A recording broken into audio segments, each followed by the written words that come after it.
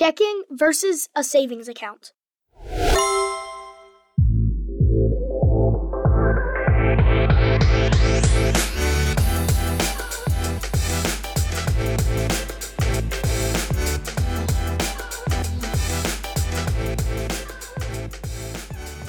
What's up, Cash Kids? First, every week we are watching the number of new listeners, and we can't thank you enough for joining us on this journey. Whether you're listening from Amazon Music, Apple Podcasts, Spotify, the Cash Kid Podcast website, or wherever you like to listen from, we're glad you're here. Right now, you're listening to Season 2, Episode 3 of the Cash Kid Podcast, and we are focused on learning super financial skills. So, let's get started. First, a riddle for you. I love riddles. What kind of book can make money? The answer coming up. The Cash Kid Podcast is underway.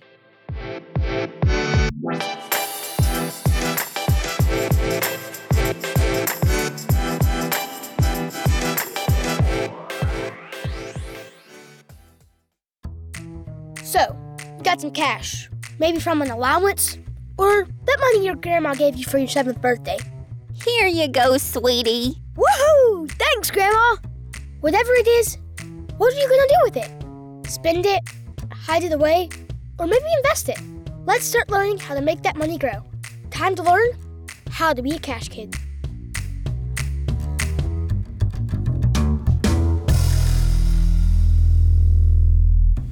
Checking versus a savings account.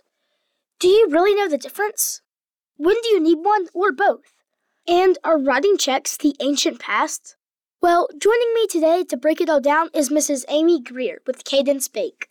She is the Director of Digital Transformation, where she works to make sure customers have a great experience online or in banking apps, including all types of money movement that we will talk about today.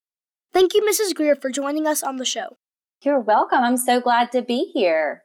First off, tell us a little bit about yourself. So my name is Amy Greer, and I have been in banking for over 18 years. I was with Regions Bank for a while, and now I've just started a new journey with Cadence Bank here in Birmingham. And I have always been very passionate about financial literacy and making sure that the banks can provide tools and technology to help users learn how to manage their financial life. All right, we've brought you on to help educate our audience about the difference between checking and a savings account. Let's start with checking. Tell us basically what it is, please. So a checking account is basically a place for you to store your money at a bank that can be opened for you by a parent. Really, at any age, they can set it up and they can be joint on your account. But until you're 18, typically in most states, you can't have one on your own. You can add on other tools to it, like a debit card that allows you to use money like a mobile app that allows you to have access to the funds that sit in your checking account. You can then leverage a lot of different ways to send money to people, whether it's through other payment apps like Venmo or PayPal that we all know so much about. Or within the bank account. You can move money out of your checking account for that. You can also use it to buy goods. So if there's something that you need, whether it's food, your parents have given you money or you've saved your allowance and it's something beyond just food, it's something that you've worked for and you're ready to purchase it. It's many different purposes, and it's just a great practice to start learning early on in life. What would be some reasons for a kid to open a checking account? Well, I think the main reason would be to really get you introduced to learning how to manage money. Until you can have your own account and really see that money that you got, that you earned, or that you got as a gift is sitting right here at this bank and in this account, and it's safe. And if I go use some of that money for something fun or something I need to do, something I want to donate, then you can see what it does to the balance. And it starts in your brain at an early and important age for you to start realizing what you have left, what you've earned, and the concept of sharing money when needed. And it just helps develop responsible behaviors. Are there fees to consider with a checking account? Yes, there can be fees, actually. That is a very important thing to look into when you're choosing between different checking accounts. So some checking accounts require you to have a certain balance, which means you have to have maybe, let's say, at least $100 in the checking account. And if you go below that, then there'll be a fee. And that's really because it costs the banks money to hold the checking account. However, most of the time, and especially for kids, for minor accounts or those that you're on with a parent, there are many things that you can do, many ways you can avoid a fee. Sometimes it's as simple as just enrolling in online statements, and then the bank will do what they call waive the fee. So they'll just pretend that you don't get it that much. Or again, if you make a certain number of transactions, then the fee can be waived. So there are a lot of different options and opportunities out there for you to choose from. So just curious, my mom talks about when she got a checking account, she was actually taught to write down each transaction in her checkbook. I understand that that's mostly ancient now, but would you agree and talk about how people balance a checking account now? Yes, actually, I do. While I do agree that it's an older practice, I will tell you, I know personally it is a very valuable one. And strangely enough, I used to enjoy it very much. I loved keeping a perfect check register. I was color coordinated and I loved writing everything down. And I miss those days. I now, like most people, rely on the digital platforms to write down where they've spent money. And so, to track where they spent money in lieu of writing it down. So when you log into online banking now, for people that don't keep a check register, when you log into your mobile or online banking, you can see a history of everything that's come in and out of your account. So that's primarily what people use today to track their funds, money in and money out. But there's also the occasional need for writing a check. And so when you do that, there's nothing wrong with writing it down and actually keeping a check register, because it can certainly also be helpful for you in the future. And maybe a follow-up to the ancient practice question, how many people do you feel still write physical checks? Well, that I will say is decreasing by the day. So even the pandemic, the COVID pandemic in 2020 kind of started even a more of a downward trend in usage of checks than we were seeing before.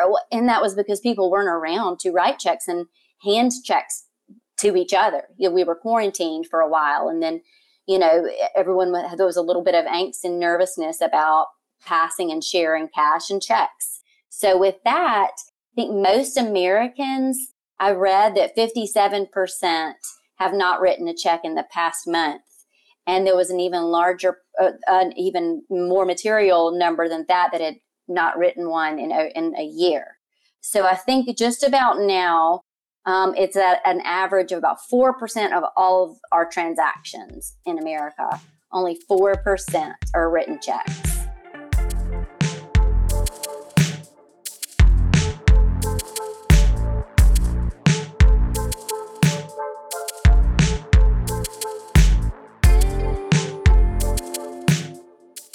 All right, let's turn to the savings account. What is a savings account? So a savings account is also something, a tool that is offered by banks or financial institutions that give you a safe place to put your funds that you might be saving for any particular reason. You name it. It could be set aside some money for an emergency fund or to reach certain goals, trips, sports equipment, things such as that. But it's a way that you can know, instead of keeping cash under your mattress or cash in one of your drawers, hoping your siblings don't find it like mine do here sometimes, it is a good place to store your money, to save. And the good news is that you get paid interest. So the way banks operate is they actually depend on having your money in savings accounts and even in checking accounts to a certain degree, because they are able to then use that to give out loans to other people. So it's still your money and it's still safe. But because of that, because it's so valuable to a banking system, you get paid interest. So it's a really good way to watch your money just grow automatically. At what age can someone open a savings account? So the good news is parents can open one for you at any age. That you can open one at birth, and they can start contributing to it, and grandparents can start contributing to it. For a child individually to open one on their own, it actually goes in accordance with state laws and federal laws, but is typically around 18. What would be a reason to start a savings account as a kid? Well, there's so many reasons to choose from for that. Like I mentioned earlier, it can help you learn responsibility by setting aside some percentage of all the money that you make. If you just start the habit of moving some of that into your savings every time you get money, whether it's paid for a service you provided or paid for a good you made or an allowance, just set aside some of that in a savings. And there's also many big future events that you can start saving for and help your parents out, like cars and college and maybe one day weddings, many things that you could start saving for in the future. It's never too early to start saving. Is there anything we haven't asked you that you would like to share with our audience? Everyone, just remember, even the quarters and pennies and all of that you have laying around all add up. So start collecting it. Get out and get your account and get your behaviors for spending and saving better under control so that you'll be best set for the future.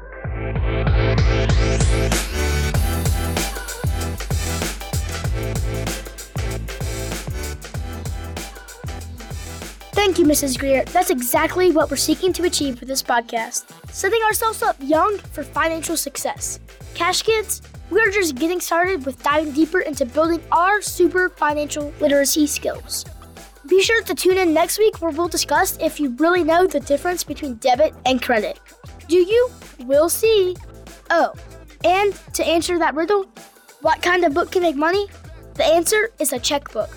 But I called that an ancient practice today, so not so much anymore. Remember to visit us at our website at cashkidpodcast.com, leave a review wherever you are listening from, and follow us on Instagram. Cash Kid out.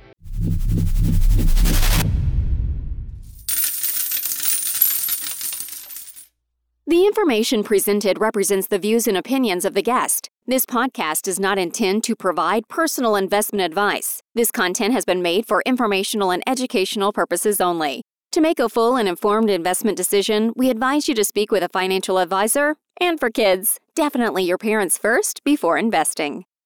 Another Sound Off Media Company podcast.